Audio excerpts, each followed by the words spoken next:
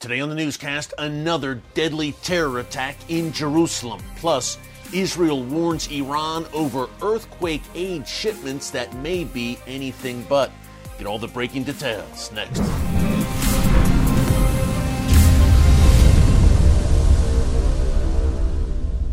Hey folks, Eric Stakelbeck here. Welcome to the Watchman Newscast. It is a very difficult Shabbat for the people of Israel today in the wake of another deadly terror attack in Jerusalem. Now, it happened today, Friday, February 10th, and here is what we know. This was a car-ramming attack that took place in the remote neighborhood near eastern Jerusalem, in between Jerusalem and Ramallah, and right near a site called Nebi Samuel, where many believe the prophet Samuel is buried, the tomb of Samuel. There was a bus station there. Many Israelis were waiting for the bus, I'm sure rushing to get home in advance of the Sabbath, Shabbat, to get ready for Shabbat dinner with their families and their loved ones. And then a Palestinian man who lives in eastern Jerusalem rammed into this bus stop filled with people, men, women, and children, rammed into them with his car. 5 people wounded, including an 8-year-old boy critically wounded, and 2 people left dead. A 6-year-old boy, a child, and a 20-year-old man who had just been married recently, had his whole life ahead of him.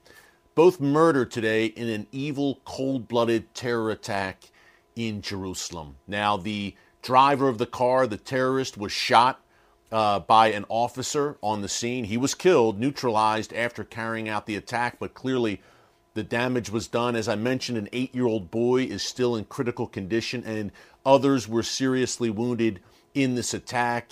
The terrorists, according to Prime Minister Benjamin Netanyahu, his home, his family home, is now sealed off and it will be demolished. That's Israel's policy when terror attacks are carried out. They demolish the home of the terrorist to send a message. And yet, this attack comes 2 weeks to the day after another horrific terror attack in Jerusalem that we reported on here on the newscast just 2 weeks ago. Again, today's attack came right before Shabbat commenced for Israel and the Jewish people. The attack 2 weeks ago came during Shabbat on a Friday night. A group of Israelis coming out of a synagogue in Jerusalem after Friday evening prayers, and a Palestinian terrorist was waiting for them outside of the synagogue, opened fire and murdered 7 Israelis. That was just 2 weeks ago in Jerusalem. Now we have the attack today in Jerusalem, folks. Things seem to be heating up in a major way. Keep all of this in prayer. We are mandated to pray for the peace of Jerusalem. If we have any new updates on this latest attack and the aftermath, we will bring them to you here on the newscast. The usual suspects, Hamas and Palestinian Islamic Jihad, have not claimed responsibility yet, but I'm sure they will be releasing statements praising today's attack, and that's how it goes, sadly. Moving on, though, we've got that one piece of breaking news we had to share with you here, but also some very interesting and troubling news surrounding Iran's involvement in the aftermath of the horrific Turkey-Syria earthquake. We've shared with you here on the newscast how Israeli aid workers immediately headed to Turkey to help the earthquake relief efforts there. Israel also offered earthquake assistance to Syria. Unclear whether Syria will accept that. Remember, folks, Israel and Syria have no diplomatic relations. But certainly Syria has a very cozy relationship with the Iranian regime. And now Israel is warning Iran about not trying to ship weapons into Syria under the guise of earthquake relief.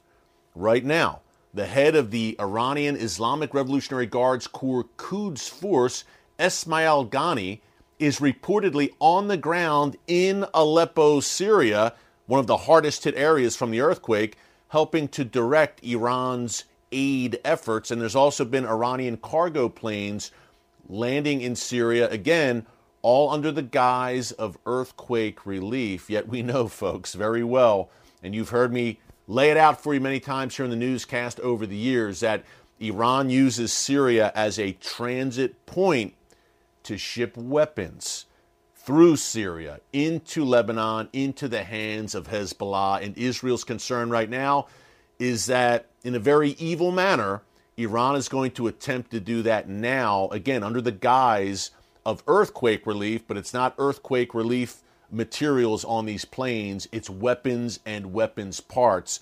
So Israel has laid down a warning to the Iranian regime about that. We're keeping a very close eye on that as well. If the Iranian regime, which would be very much in their character, is taking advantage of this horrific tragedy to advance their aims in Syria at Israel's doorstep. Speaking of Iran in Syria, I sat down recently with our good friend Jonathan Spire, top Middle East analyst from the Jerusalem Institute for Security and Strategy. We sat down in Jerusalem where he shared the inside story. And Jonathan, by the way, has been on the ground in Syria reporting. He knows it very well. He shared the inside story of what Israel is doing there to push back that Iranian entrenchment effort. Take a look. Well, Jonathan, great to have you back with us here in Jerusalem, as always. Thank you, Eric. Thank you for inviting me. Hey, it is great to be with you, and we've got a lot to talk about. A place you've spent time on the ground as a journalist, Syria. Yep. Obviously, the firestorm at Israel's northern doorstep. What is the latest? Israel has carried out hundreds of airstrikes there in recent years. What is the latest on Israel's efforts to stop Iranian entrenchment in Syria? Well, the way I would see it, Eric, is the following. Israel is, of course, ongoing in its efforts in that regard to prevent the entrenchment and consolidation, as Israel calls it, of the Iranian effort in Syria. What we're told, and I think probably accurately, is that a great deal of the infrastructure has been destroyed.